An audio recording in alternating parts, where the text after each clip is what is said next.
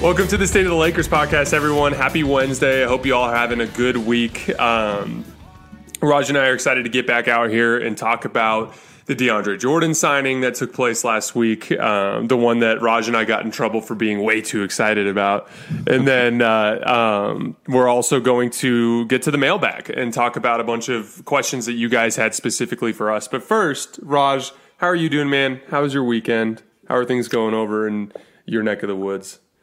It was great. Great Labor Day weekend. I guess went to the beach as most people around here do. They just head to the beach whenever there's any kind of a occasion, and it was pretty perfect weather. But yeah, we're getting started pretty soon here. I keep doing the little countdown, but we're 20 something days away before we see this team actually on the court. The off season is basically over. How are you, man? How was your weekend? I'm doing good. It was a little bit of a weird Labor Day weekend because my wife had to work. And then I had some work that I needed to get done. But in the real estate business, good luck getting anybody to do anything on a holiday, which is ridiculous. But thankfully, it wasn't disastrous or anything along those lines. I'm excited for the season to start too. However, I had a buddy of mine that I used to play basketball with a lot reach out to me and ask me if I wanted to do some high school coaching this year. And kind of help him with his program. And I'm seriously considering it, but it would just put a lot on my plate coming this fall. So I've got some thinking to do over the next couple days about whether or not, in addition to all of this that you and I do, and in addition to everything I do with work, if whether or not I want to take on some coaching responsibilities. So we'll see. I will keep you guys updated on that. But anyway, I'm excited though. I'm ready to dive back into it. And this particular team, as you and I have continually mentioned, is going to be so incredibly exciting. I've talked about a lot about how I think it's going to be one of LeBron's last great, truly great seasons. We have the Anthony Davis revenge tour. We have Russell Westbrook with an opportunity for redemption, not to mention all the other cool stuff going on the roster with these huge personalities and names and former stars and things like that. It's just going to be a fun team to cover. But anyway, so I wanted to start with the DeAndre Jordan thing. So you and I were kind of on this early. But I think you and I 2 days before the signing did our podcast, or maybe 1 day. But we both basically said that we were pro the DeAndre Jordan signing. And we got in a little bit of trouble because of a clip of our podcast that was taken out of context that kind of made it seem like you and I were hyping him up as someone who was going to come in and be kind of a difference maker, which wasn't the case. You and I were both you were discussing him as a JaVale McGee type, guy who would play maybe 1 or 2 shifts per game. Mm-hmm. And I was discussing him as a end of the bench guy who wouldn't play unless injuries forced him into the rotation. So we were talking value relative to what the role was going to be. There was one particular thing that you and I got called out for that I wanted to mention, and it was this idea that we were discounting what Nets fans think about DeAndre Jordan. And, it's funny because, I think it's okay to acknowledge that there are different basketball situations out there, and they can have a profound impact on how well a player plays. I talked a lot about Ben McLemore earlier this summer about how, I wouldn't listen. If you talk to Laker fans, they'd tell you he sucks. But I really thought he was set up to fail when he came to LA. He didn't have a chance to practice or go through a training camp where he could learn the defensive scheme. He was given really, really finicky and inconsistent minutes, most of which didn't take place with LeBron on the floor with him. So he never really got a chance to figure out the defense, and he never really got the high-quality shots that we were hoping he would get when he came on board. So I think there's a good chance that he goes into Portland and looks better than what he looked like when he was with the Lakers. The most recent example for this recently in terms of a free agent type of deal like DeAndre Jordan is Nicholas Batum. Nick Batum was his opinion league wide around people who follow basketball was just as low as DeAndre Jordan's is right now. He was considered completely washed. If you asked a Charlotte Hornets fan what they thought about Nick Batum, they would have been like, "You can keep him. The dude's garbage. He's washed." That's the way that they thought about him. And that's not. I don't think DeAndre Jordan is going to come in and be some deeply impactful player, but it's absolutely true that his basketball situation in Brooklyn was not set up to his strengths. In Brooklyn, he was on a team that didn't care or focus on defense the way that the Lakers do. And defense is a 5-man unit. If the whole unit isn't equally engaged and equally dialed in on that end, the finished product isn't going to look good. Hell, I could find clips of LeBron James, just minutes and minutes of clips of him looking terrible on the defensive end because he's on bad defensive teams and he's not paying attention and he's slacking and saving energy and all that good stuff. And so that's what I meant when I said I don't care about what Brooklyn Nets fans think about DeAndre Jordan. I'm just talking about the basketball situation. There's always a chance for that to make some market improvement in a player when he goes to a different scenario that's more set up to his strengths. Is what I'm saying making sense? Do you think that this is fair?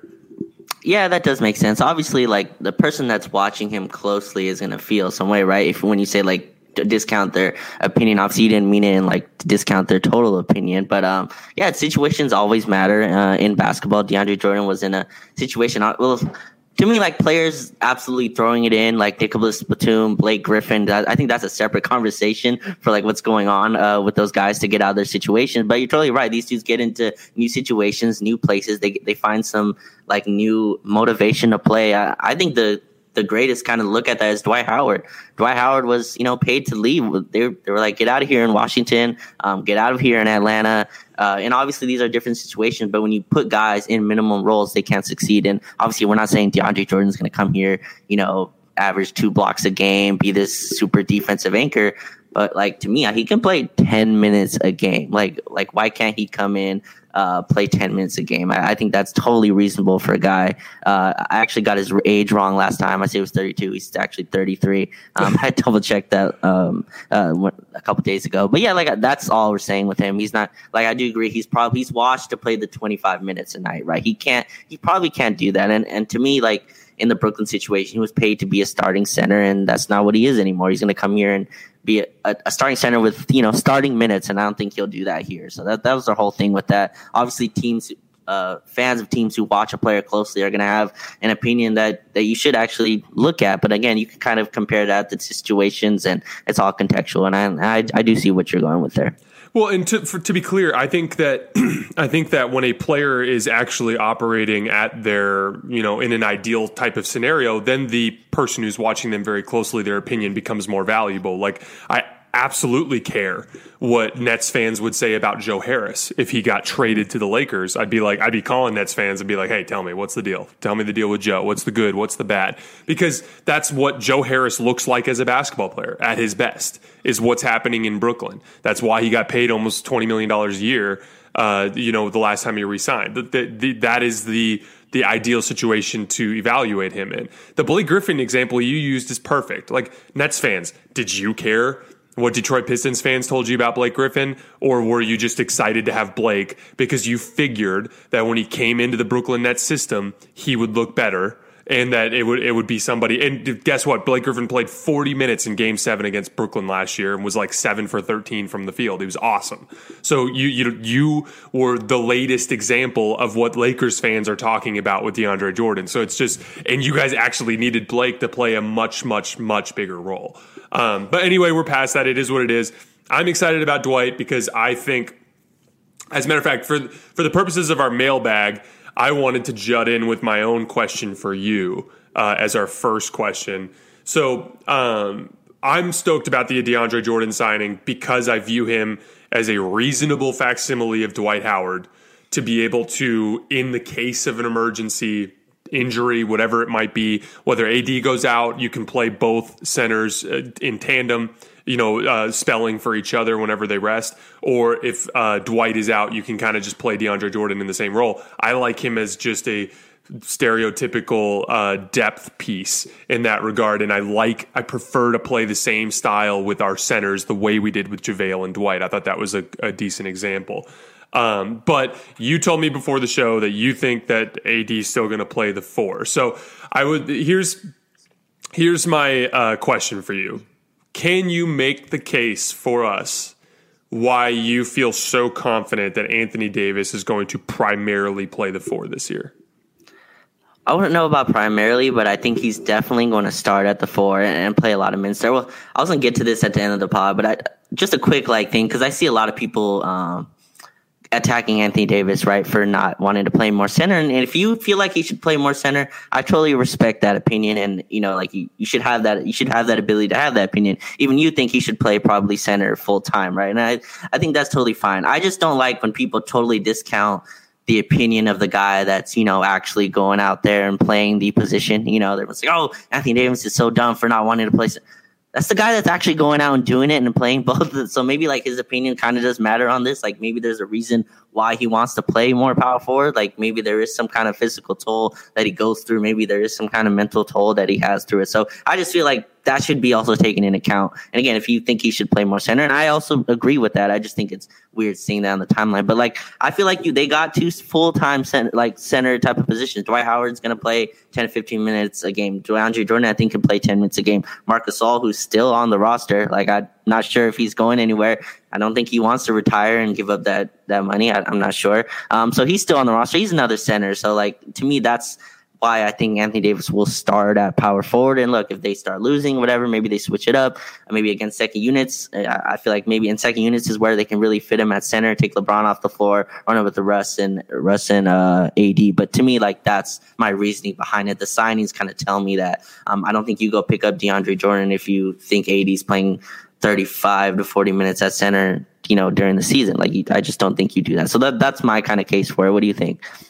It makes sense. You make a good case. And for the record, all the intel on this is all over the place. Like we had Brad Turner from the LA Times basically saying that AD intends to play the 5 much more this year. And then we had Dave McMenamin on an ESPN podcast basically saying like pretty definitively that he doesn't think AD would consider starting at the 5. So there's all sorts of mixed intel and it's everywhere.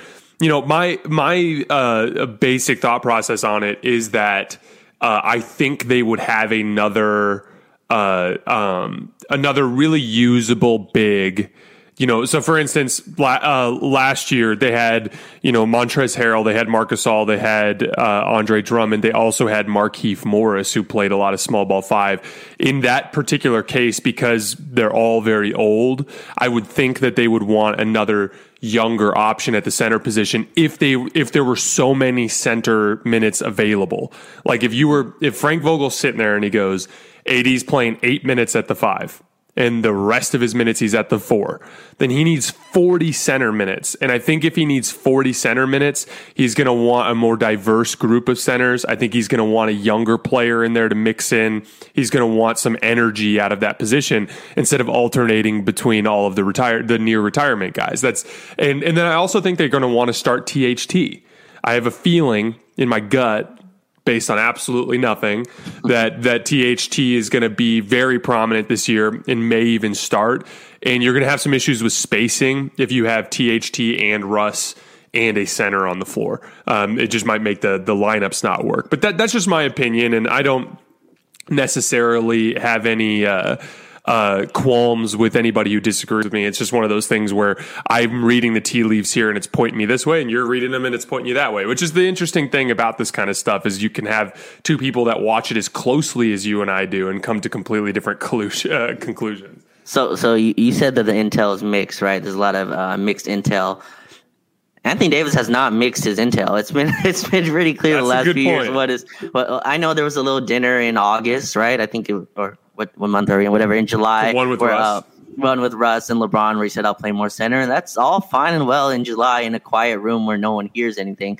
But, when Anthony Davis is in public, he has been very clear about what he wants to do. He has not mixed his words at all. He said, I'll play them when I need to. And again, to me, I always say a Tuesday night in Charlotte just doesn't really fit that description for me. And neither does opening night against the Warriors. Like, those don't fit the description to me of him playing center. Look, in the playoffs, he started at center a ton of times. They benched Dwight and JaVale for series on series. Like, I believe him when he says he'll play it when he wants to. But, when a guy tells me something, I kind of believe him, and the actions have kind of show that up. He's been starting at power forward for a long time, including last year. They went and got another center when just to get him, just to start at power forward some more. So that's my take on it. I would like to be proven wrong on it, but until I see it, that's what I'm going with. And there's more evidence in your corner than there is in mine. So I would say that you're not poised to be on the wrong side of history or anything.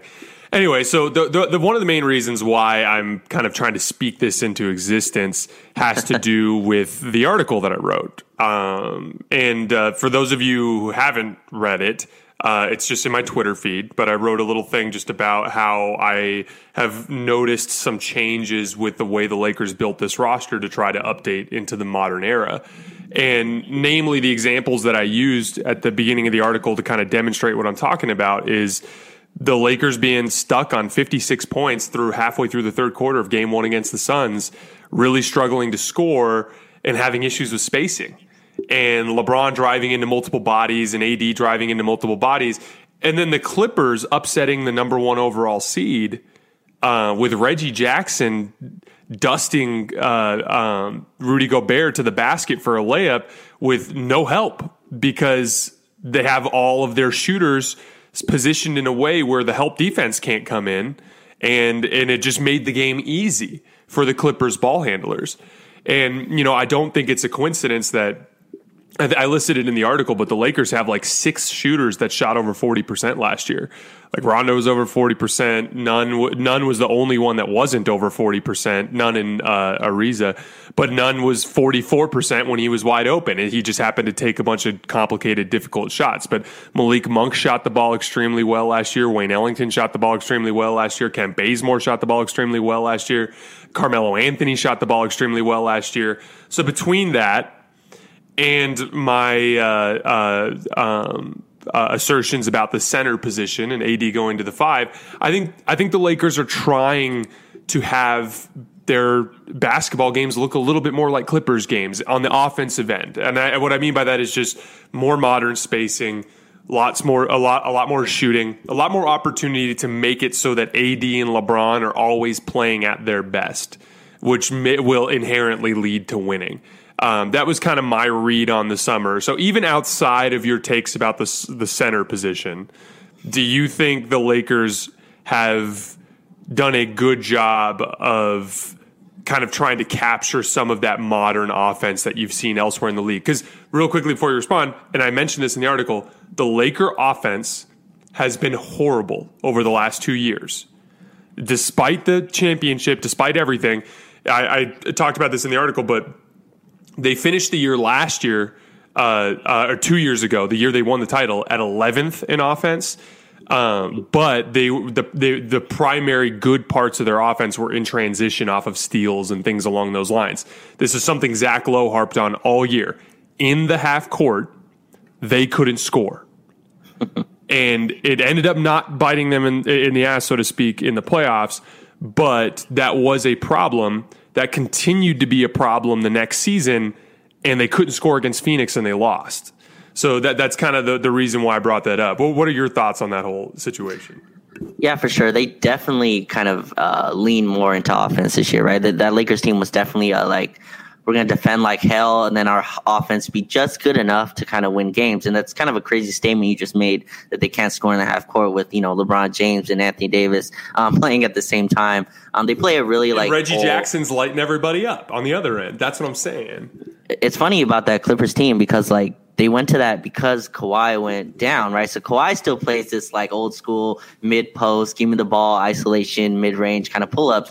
But when he went down, and I was at that game 6 where they just absolutely torched Rudy Gobert every time, they really did just space the floor and just drive at him. And that is the kind of game there. I think they can do that again with AD at the 5. And I'm interested to see what they do in the half court, because they ran a lot of post-ups, a lot of, AD isolation kind of, and that's kind of what playoff basketball has kind of moved to, right? This isolation, mismatch hunting type of stuff. I think LeBron's really good at that. AD attacking against switches, but you throw Russ into there and you talked about the spacing. I feel like even with Russ, Bron, and AD, your spacing is still not I don't know how to say, like, it's not maximized to where it could be in the modern game. So I don't think they'll ever be like the Clippers kind of where it's just these 5 guys outside, driving, kick. They can do some of that. They definitely did, though, lean more into offense. We were playing all these dudes who couldn't shoot, right? All these defenders who couldn't shoot. Alex Caruso being kind of the main stage of that. So I do agree with you. I think they did go into more shooting. We'll see how those guys defend.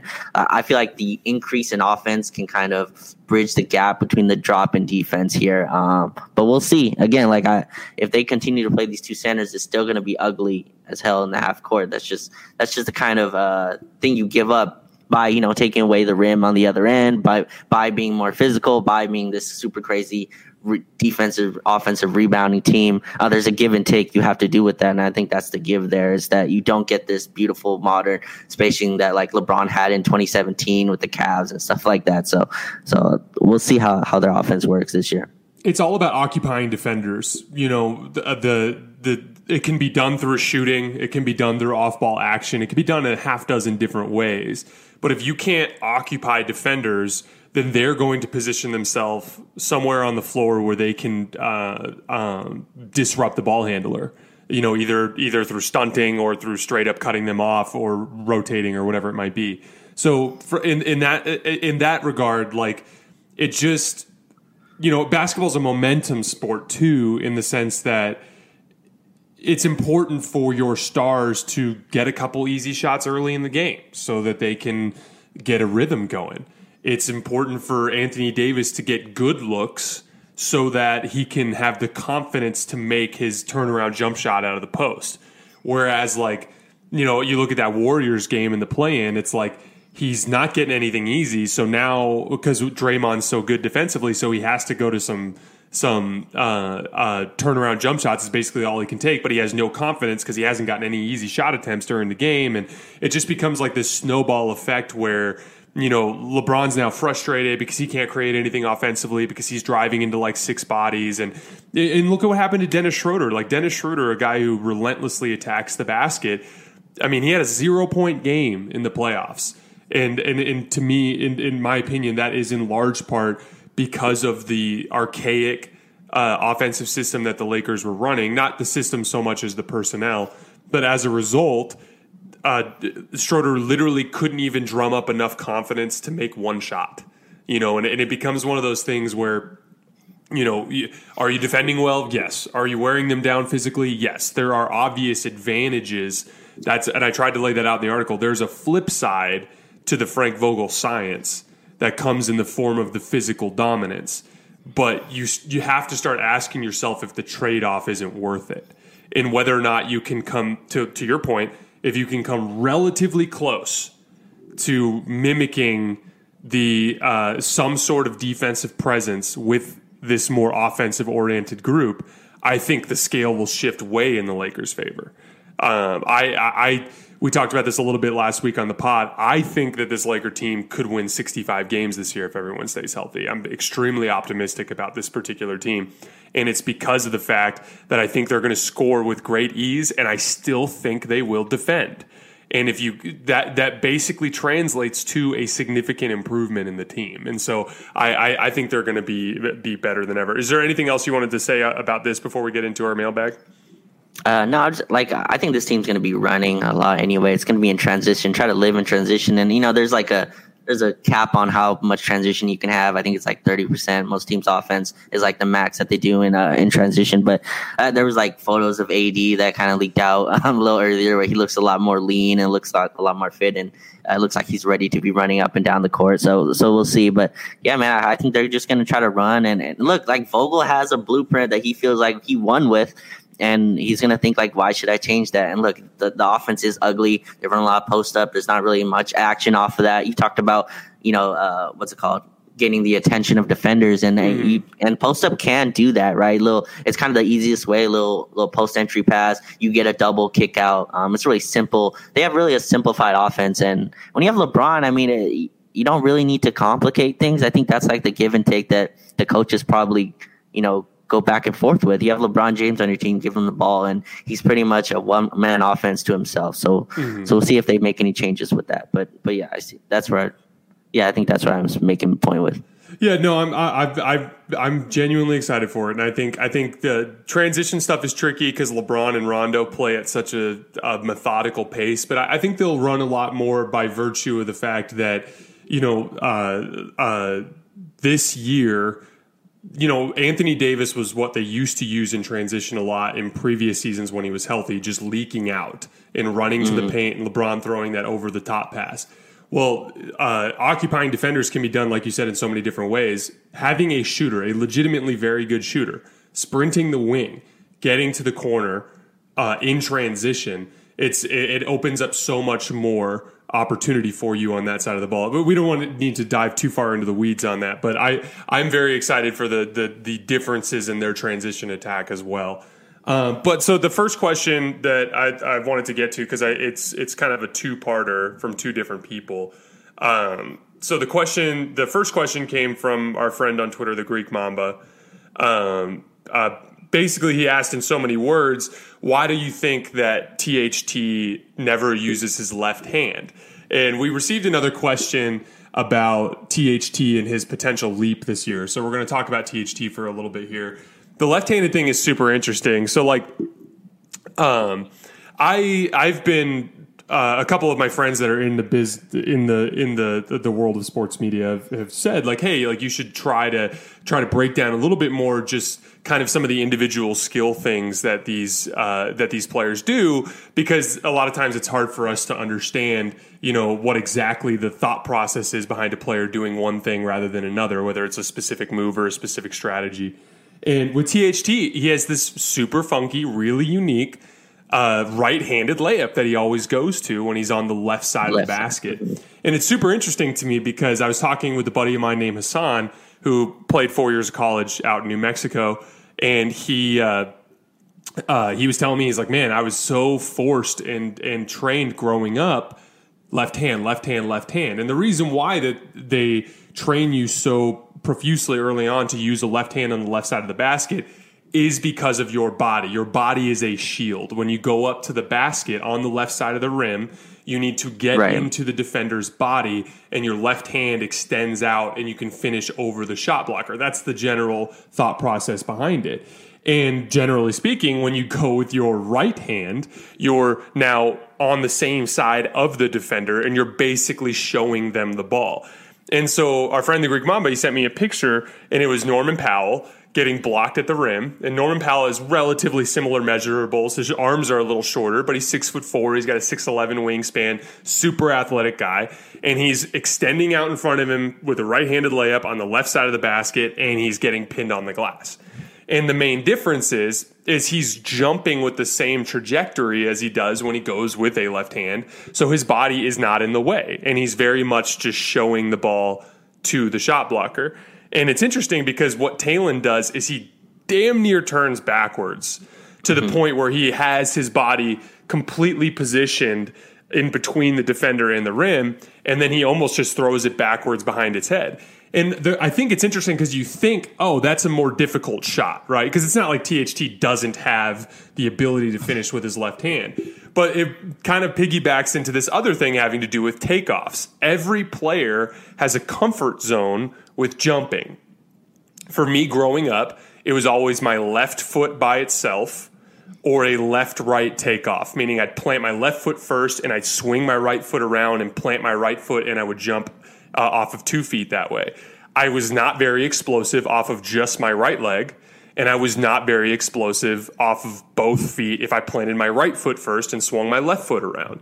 And so it was funny because if I ever tried to do a left-handed layup, naturally you're trying to jump off your right leg, or you're trying to take off different, and you're not as explosive.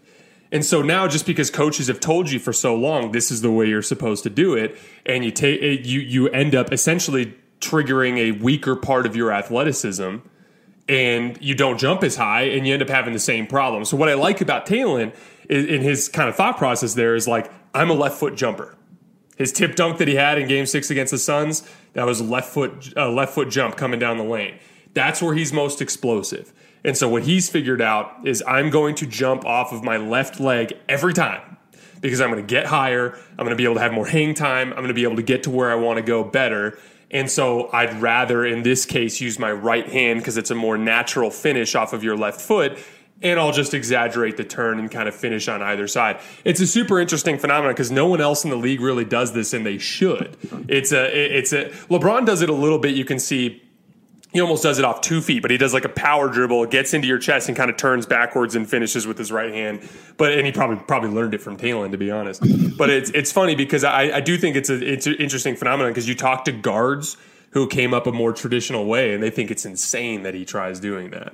Yeah, and do you remember there was one game I think where LeBron did it and he like pointed at Talon. He was like, I can do it too. I don't think people do it because it is a more difficult shot. He's kind of looking at the backboard like upside down, right? Like when he does that move, like he kind of flipping it above. I think the length also matters. Like I think you see Norman Powell has like a 2-inch less wingspan. I think the wingspan helps. He was getting a lot of and ones on it too. It's just a really weird, and it kind of fits his profile as a player. He's this like herky jerky, weird kind of style type of player. These like long strides to the rim. I was watching him last year, and he has these like he has like 2 feet, two gathers, and he's at the rim and he's doing these weird flip, and sometimes he thinks he's fouled and he's like screaming at the ref, but he's a really weird herky jerky player. As a person who like grew up playing basketball kind of late, you do kind of get used to when you're comfortable with your right hand, you kind of don't want to go to your left hand, right? So it's kind of like a comfort thing too. You just get comfortable. Absolutely. Even on the left side, you still kind of go up with your right, and until you get blocked a few times, you don't really change it. And I think Talon's a guy that probably didn't get blocked that many times, and he learned that he can finish this way. So it is kind of fascinating, him be able to finish with that weird curve. It is different. I don't know how many other guys do it in the league, like you were talking about. It's a really strange kind of move that he has. No, yeah, there aren't a lot. Tony Parker's another guy who used to do this a lot. His looked different. His wasn't so much of an elevation thing as more of an extension thing. He would try to beat the big off the dribble, and then he would just try to like kind of sneak it up with his right hand.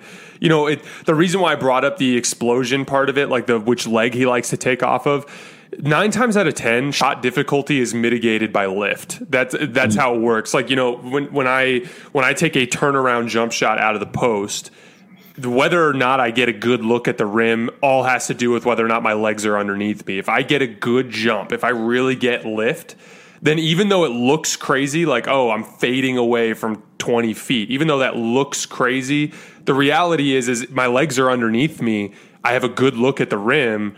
It's just like a wide open three because my legs are underneath me. But if the guy nudges me a little bit, or for whatever reason I don't have my balance and I don't jump as much as I need to, now all of a sudden I'm just throwing the ball at the rim while off balance. It can get a lot trickier. So from Talon's perspective, like it's the way he sees it, yes, the shot is more difficult, the backwards layup, but because he's getting such good lift off of his most powerful leg, it's actually an easier shot for him because the way he sees it, he's above everybody.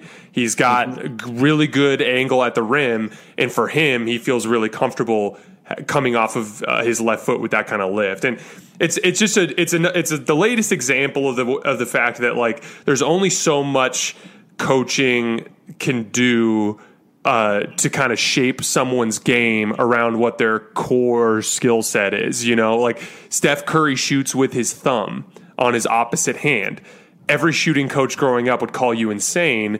He's the best shooter ever. So, you know, you watch Kobe shoot, his left hand entirely comes off the ball before the release. Steph Curry, he's got that opposite thumb kind of flicking through as he's shooting his jump shot. So the point is like it's better to coach and kind of like configure around what makes a player comfortable than to drastically change things. Yeah, if it's Lonzo Ball and he's shooting on the opposite side of his face, you might need to kind of step in there and be like, hey, buddy, you're shooting 30%. It's time for you to try something different. But in terms of something like that, like this, what Talon is doing works. It worked on Rudy Gobert. It works on everybody. Anyway, so let's get to our next question. What do you think it's possible? Let me pull it up, the actual question, so we don't have any issues here. Do you guys expect THT to make some sort of leap? Since players usually make a leap in their third year, what kind of improvements or leap do you guys realistically see THT can make this upcoming season? This is from Dom. Yeah, so to me, I've been saying I think THT has the highest variance, right? Like this year of what he can be, and it all kind of depends to me on his jumper. But I mean, we talked about it last year, like when the Lakers were 21-6, and last year had a lot of weird things about the season. But he was in the rotation. He took Wes Matthews minutes. He was playing. He was a backup guard, getting real minutes every single night. And I think that's kind of the similar role he can be in. He's another guy that wants the ball in his hands, though. He wants to attack off the dribble. He wants to be able to have the ball and be a shot creator. And it's going to be tough playing next to like LeBron and Russ. So I'm interested to see if he can be this kind of off-ball threat. He needs to be able to hit his spot up threes at least, and then that'll open up the driving game. And we talked about it. He has all these incredible finishes at the rim. He has all these like weird one leg fadeaway jumpers that he likes to go to. He has all these like weird kind of shots that he can go to. But I think that all goes with the jumper, and can he defend? Like I thought he got better on defense as the year went on. I think he was an okay point of attack defender. He was really bad off the ball. He lost his man a bunch of times. All these like split decisions you have to do on the floor. I thought he struggled with that. But to me, realistically, like he's right. In your third year, you usually do get that jump, and the Lakers paid him as if he will. I think he's the fourth highest paid player on this team. If you just look at it from that perspective, it goes like Russ, Bron, AD, and I think it's THT at like $10 million. So the Lakers paid him as a rotation guy, and I think they super are invested in him. Clutch is invested in him, and he showed enough to me to be in the rotation. And you think he might start. And like if his jumper's going, and if you remember, his preseason last year was crazy. He was averaging like 20 points a game, getting to the rim, scoring, jumper was going. If he has a preseason same like that, I think he will start as well. So we'll see with him. I think it all depends on the jumper though. Like if his jumper's going, then it opens everything else for him. Yeah, I'm not 100% certain if he'll start. It's one of those things where I think the long-term plan is to have him be the starting two guard on the team, and so it's just a matter of how fast he progresses in that regard. For a player like him who's already pretty polished, like when you're talking about a center, like if when the Lakers drafted, when the Lakers got Larry Nance, like with Larry Nance, you're looking for these. Each season, you're looking for these giant leaps in terms of his skill set because he's a player that was relatively unskilled, who is big and athletic, and he's adding these things to his game. THT is already pretty polished. Like his handle is there. His ability to finish around the rim, that's there. His jumper's inconsistent, but he's got kind of those things already. So the primary stuff I'm looking at with THT are his decision making. So everything centered around his basketball IQ. That involves the defensive end and his awareness of off-ball action, as well as just the principles it takes to not make mistakes on the defensive end of the floor. But also on the offensive end, picking his spots, understanding when the opportunity is there to attack and when the ball needs to be swung around, how to succeed in games where he's primarily off ball and how to succeed in games where he's primarily on ball. All that stuff to me is wrapped up into the same bow of basketball IQ. And then the second part of it for me would be his spot up shooting. Those two things are the primary areas of kind of improvement that are realistic in the next couple of years for him. And the way it'll manifest is I want you guys to think about what a good THT game looks like from last year. A good THT game from last year, he's making some perimeter shots. He's not making too many mistakes. He's focused and dialed in on the defensive end of the floor, and he's getting to the basket whenever he wants. Those are the kinds, like what the primary difference is that I think we'll see as time elapses is instead of that being the unusual rare case, like, oh my gosh, THT looked great today, the leap would be instead of 1 out of every 3 games he looks like that, it's 2 out of every 3 games he looks like that because his basketball IQ has allowed him to identify the things that made him successful and try to replicate them. This worked for me. I'm going to try to keep doing this, as opposed to the inconsistency that you frequently see with young players. We talk about it all the time, the scar tissue from losing.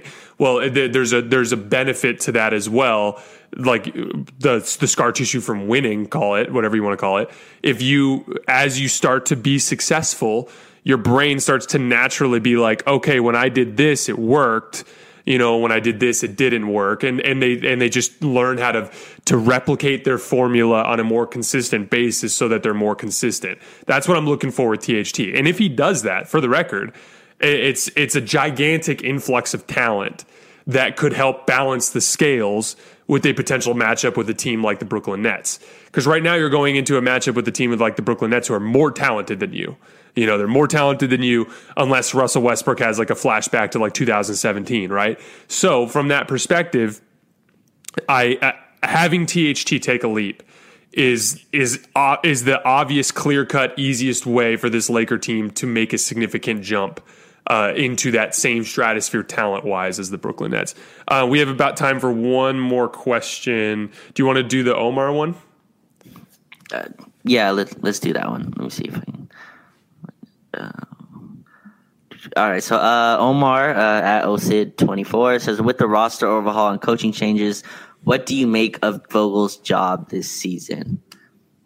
So I guess I can start with this one. So to me, like, Vogel's main job here will be, like we talked about, this team has like a million personalities as well to get in control. LeBron, AD, Carmelo, Russ. And I think he's kind of the perfect guy for that as well. He can kind of just be quiet, work in the film room, and work with there. But to me, like, he has to get this team defending. Like, to me, that's my main point here. We talked about like how much the offense will kind of figure itself out. To me, I feel like the offense will be there. They brought in a bunch of offensive-minded guys, but I think this will be its biggest test defensively. Can you get guys like Kendrick Nunn, Wayne Ellington, Trevor Ariza, who's been a good defender, was kind of older. Bazemore, can you get him back to being that good point of attack defender? Like, that's his job to me this year. Can he get this team to defend? Because if he can, I think you're right. They can win like 65 games or whatever if they defend. And that's Vogel's main job to me. He's been a guy that's gone defense first every single time. And I think that's where he'll go again this year. And that's another reason why I think AD will start at the 4, because I think he's going to want this big bruising defensive lineup,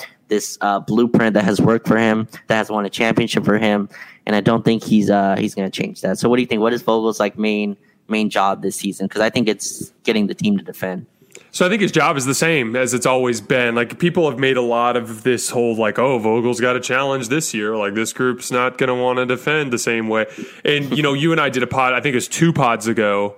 I'm not 100% certain, but if you look through our feed, it's in the titles. But we did a pod centered around the Laker defense and why I personally think that they're going to continue to be a top 5 defense. And I think you said they'd be more like top 10, but we both think they're going to be a good defensive team. And, you know, the offensive end is easy for Frank Vogel. Like, I mean, it's very clear that with the way that they approached the last 2 seasons, they weren't exactly trying to move mountains to affect the offensive end anyway. The strategy was clearly like, we're going to defend like absolute crazy, and we're not going to pay attention to offensive spacing. We're just going to basically let LeBron and AD, 2 of the greatest offensive forwards of all time, we're going to let them just figure it out. You know, that was basically their strategy. My guess is the strategy will be the same. Like, I don't think they're going to suddenly be like, now we have some offensive players, so let's just start developing this super intricate offensive system. My guess is it's going to the primary offensive responsibilities are going to continue to fall to LeBron and Anthony Davis and Russell Westbrook. They'll have a handful of different actions that they run, little like those hammer sets that we talked about, you know, with Avery Bradley coming out of the corner and things like that. They're going to have some actions that are put in by the coaching staff, but for the most part, it's going to be advantage creation. The Lakers have 3 absolutely ludicrous mismatch options at those positions. LeBron's got a mismatch on everybody he goes against. So does Anthony Davis, and Russell Westbrook is probably the best mismatch guard that we have at the point guard position because of his strength at that position. So point being, the Lakers don't have to stress about that at all. So Frank's responsibilities coming into training camp are more or less exactly what they've always been. Now, the defensive scheme, as we discussed in that podcast a couple weeks ago, are they going to be able to run the exact same pick and roll coverages that they did last year? No, because last year you're running them with Marc Gasol and Montrezl Harrell and Andre Drummond, who's not as good a defensive player as a Dwight Howard. So there's going to be some differences there. They're probably going to revert back to some schemes that they used the previous year, which was a little bit more of a drop coverage that year. Are they going to be able to, rely on the same level of point of attack defense that they had last year? Probably not. There's a chance that Russell Westbrook comes back and has a little bit of a revitalization on that end of the floor, but it's not as necessarily super likely. But Frank will figure it out. There are defensive schemes that you can use to counter this sort of thing. If you lack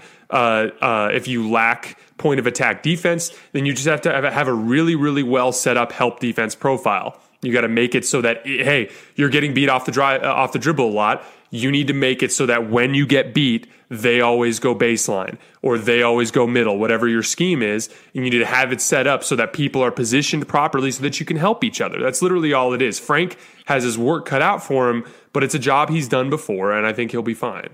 Yeah, and I think he's one of the best at like explaining kind of his defensive scheme to players, right? You saw last year they were still able to stay number one defense even with all the musical chairs. LeBron and AD playing less than half the games. And again, this is why I think he also likes that two big lineup, because when you have bad point of attack defenders, again, this is all about putting people in specialized roles, right? If you tell them shade them to the rim this way, it can kind of negate some of that that lack of skill as a point of attack defender. You can kind of just shade the guys to Anthony Davis, shade even guys to DeAndre Jordan, shade guys to where LeBron is. Maybe if he's being a rim protector at the time, I think that kind of negates some of the stuff. And that kind of also works to the Russell Westbrook skill, right? Russell Westbrook's not a guy that wants to chase around screens or, try to be a super lockdown defender, but he's a guy that does like to get into people. He does like to get in for steals. And I think that can kind of help him, having two guys in the backside, or even if it's just Anthony Davis as that backline helper, being that, that what's it called? That knife? What's that knife that called?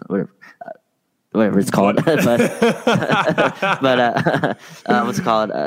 Yeah, Anthony Davis in the back, be able to be that help defender that can kind of help everywhere. And I think having Russ playing into Russ's skills in that way can work as well. So you're right. I think Vogel maybe has the same kind of job, but I think with the defenders that they lost, Alex Caruso, even Dennis Schroeder, to an example, it's a different type of defense that he's gonna have to portray here. For sure. The LFR guys were talking about how like Kendrick Nunn is the only guy they can really see in the backcourt as a traditional lock and trail defender, and that's true. Like Kent Bazemore is a touch big for someone who's going to be a lock and trail defender. Russell Westbrook hasn't really put the effort in that regard. Malik Monk is just a little too thin. THT in theory could be a really, really good lock and trail defender. Just we don't necessarily think of him as a guy who's great to put on a shooter because he has a tendency to get lost. But the point being is like you figure something out. Whether it is that you start switching those kinds of actions, you figure something out. Frank, I had like the last season is the best example. If that Laker team could continue to defend at the level they did with basically no front court defensive presence, then I have no doubt that the super elite defensive front court that they'll have this year will be able to work in tandem with a lesser backcourt defensively. So I'm not worried about it at all. Well, we're at 9:05. You had mentioned that was your cutoff. Is there anything else you wanted to talk about today before we get out of here? The word I was looking for was Swiss Army knife. That's what Swiss Army knife for Anthony Davis. Yeah, there we go. I was like, what was that knife called? Yeah, there you go. Swiss Army knife. But yeah, I think that was good. Again, we're getting pretty close here, so I'm sure we'll pick these up as we go along. I'm sure more news will drop. We'll get more training camp kind of videos. There's already workout videos of Kendrick Nunn and Malik Monk, so we're kind of getting to see them already in action, and we'll get a game pretty soon here, so it's exciting. Yeah, guys, so we only got to 4 questions today, but what I'm going to do is I'm going to hang on to these questions, and then maybe what we'll do is just kind of hit one of them at the end of each podcast here over the next couple of weeks, because I want to make sure we get to all your guys' questions. Thank you guys, as always, for your support. We sincerely appreciate it. I'm very, very excited for what this show could do in the next year, and Raj and I will see you guys soon. Thanks, everyone.